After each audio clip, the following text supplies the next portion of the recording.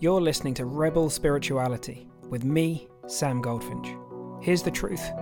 Wisdom doesn't follow rules. So each week we're going to explore what it means to wake up your way so you can live a more peaceful, creative and inspired life no matter your circumstances. It's time to blaze your unique path to truth.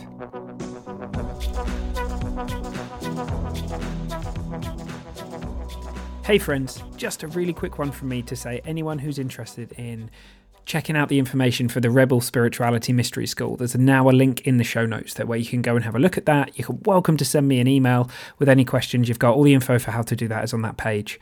And yeah, for anyone who hops in early and joins me by January the 18th, I'm going to be running a special event towards the end of January, just to say thank you for coming and supporting me.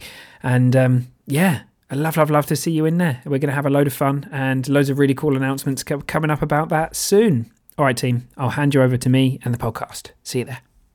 Okay, if you are watching this, then you'll be on YouTube, and I'd love to have you subscribe. If you're listening to this as a podcast or an audio or something like that, I'd love if you came over to YouTube and just hit that subscribe and that kind of that notification button. That would be amazing. Okay, that is that's it for the requests and announcements.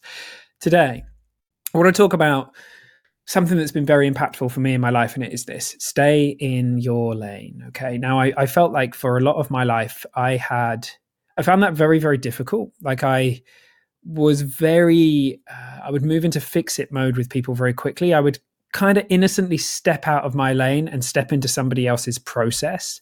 And there were lots of reasons for that. One of them was that I didn't yet know that my psychological experience and my feelings were safe. And so I think I didn't know that was true for other people. So when they weren't okay, I would kind of default to trying to fix their experience so that I could be okay. Like I'm not even sure that I knew that pattern was playing out consciously.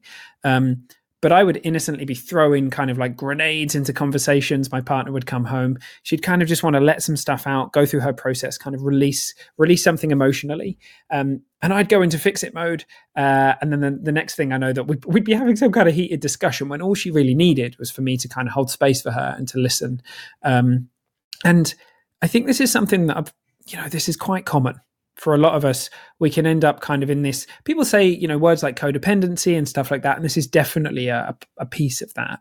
And it can have a profound impact on our relationship when we realize that it is, not only is it safe to stay in our lane, but it's really wise as well. And it gives people it lets people know that they're all right, even if they don't feel okay.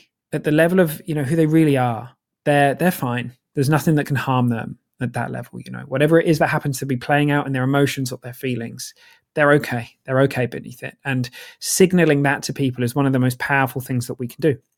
So staying in our lane, to me, it looks like having real compassion for people and their pain and their suffering, and saying, look, my heart goes out to you. I really wish you well. And if there's anything I can do, then please let me know. And that can be a really, really powerful thing to say. Like, what do you need from me? Do you need me to listen? Do you need me to kind of help you come up with ideas? Like, what is it that you need from me? Because I think a lot of the time I would make assumptions of what people needed when actually they just needed a listening ear, or they just needed me to kind of, listen, right? So that can be incredibly powerful. The thing where I used to kind of slip up was trying to help other people heal their pain by feeling it with them. It just doesn't work like that. Like I came off of a really, really powerful, beautiful plant medicine retreat recently, and one of the leaders there said something that I've heard before, but it really hit me again. He said, we can't heal somebody else's pain by feeling it. The thing is, we're all feeling the world from the inside out, right? We're not feeling someone else's pain. Sure, we might be able to kind of pick up on the fact that they are suffering or that they are having a painful or a difficult experience, but we're not actually carrying their pain. What we're doing is living in our interpretation of what's going on for them, but they have their own process. And for all we know, that process might be doing something really beautiful for them. It might be grist for the mill, as Ram Dass used to call it. Like, it might be the very thing that's leading them up to have a really deep experience of waking up, to evolve on their spiritual journey or their personal journey, however they look at it. I can remember a spiritual teacher saying once to me, actually, really kind of clear, how dare you try and take someone else's pain away? ultimately stay in your lane. The thing is, it doesn't mean that we don't love people. It doesn't mean that we don't care for them. It doesn't mean we don't have empathy. It doesn't mean we don't have compassion.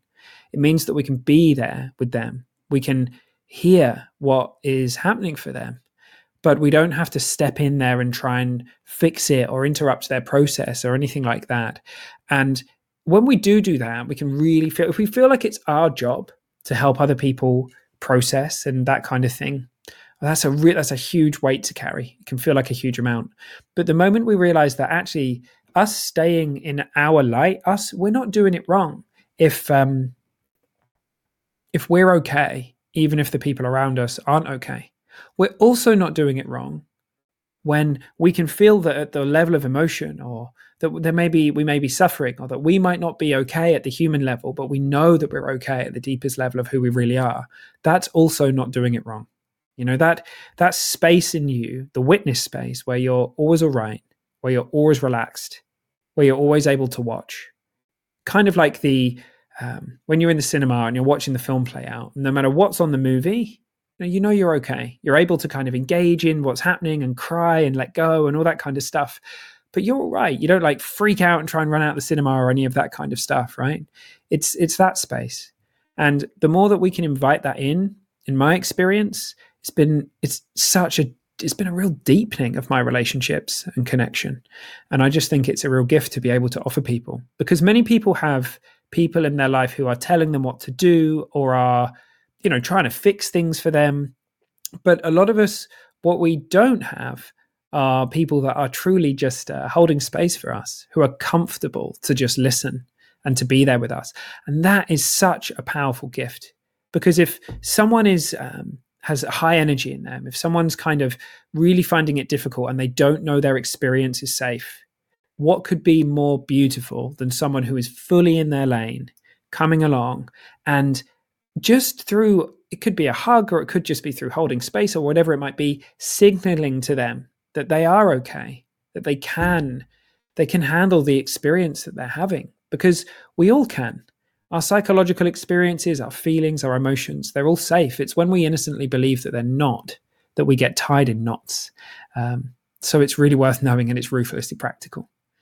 So, hey, perhaps there's a way in which you've been kind of innocently taking on somebody else's business, innocently in the sense that you've been doing it with heart and it's been coming from a good place. But what if there were another way? What if you were able to stay in your lane? What if you were able to support that person in the best way possible by letting them know that their process is safe, that their process is okay? And being that listening ear, or, your wisdom will guide you, whatever it needs to be. And as I say, it's absolutely powerful to be able to say to somebody, what is it you need from me? Just that question can be an absolute game changer in relationships. All right, team, I hope you have the most amazing week. Don't forget to get over to YouTube and hit that subscribe button. And huge love. See you soon.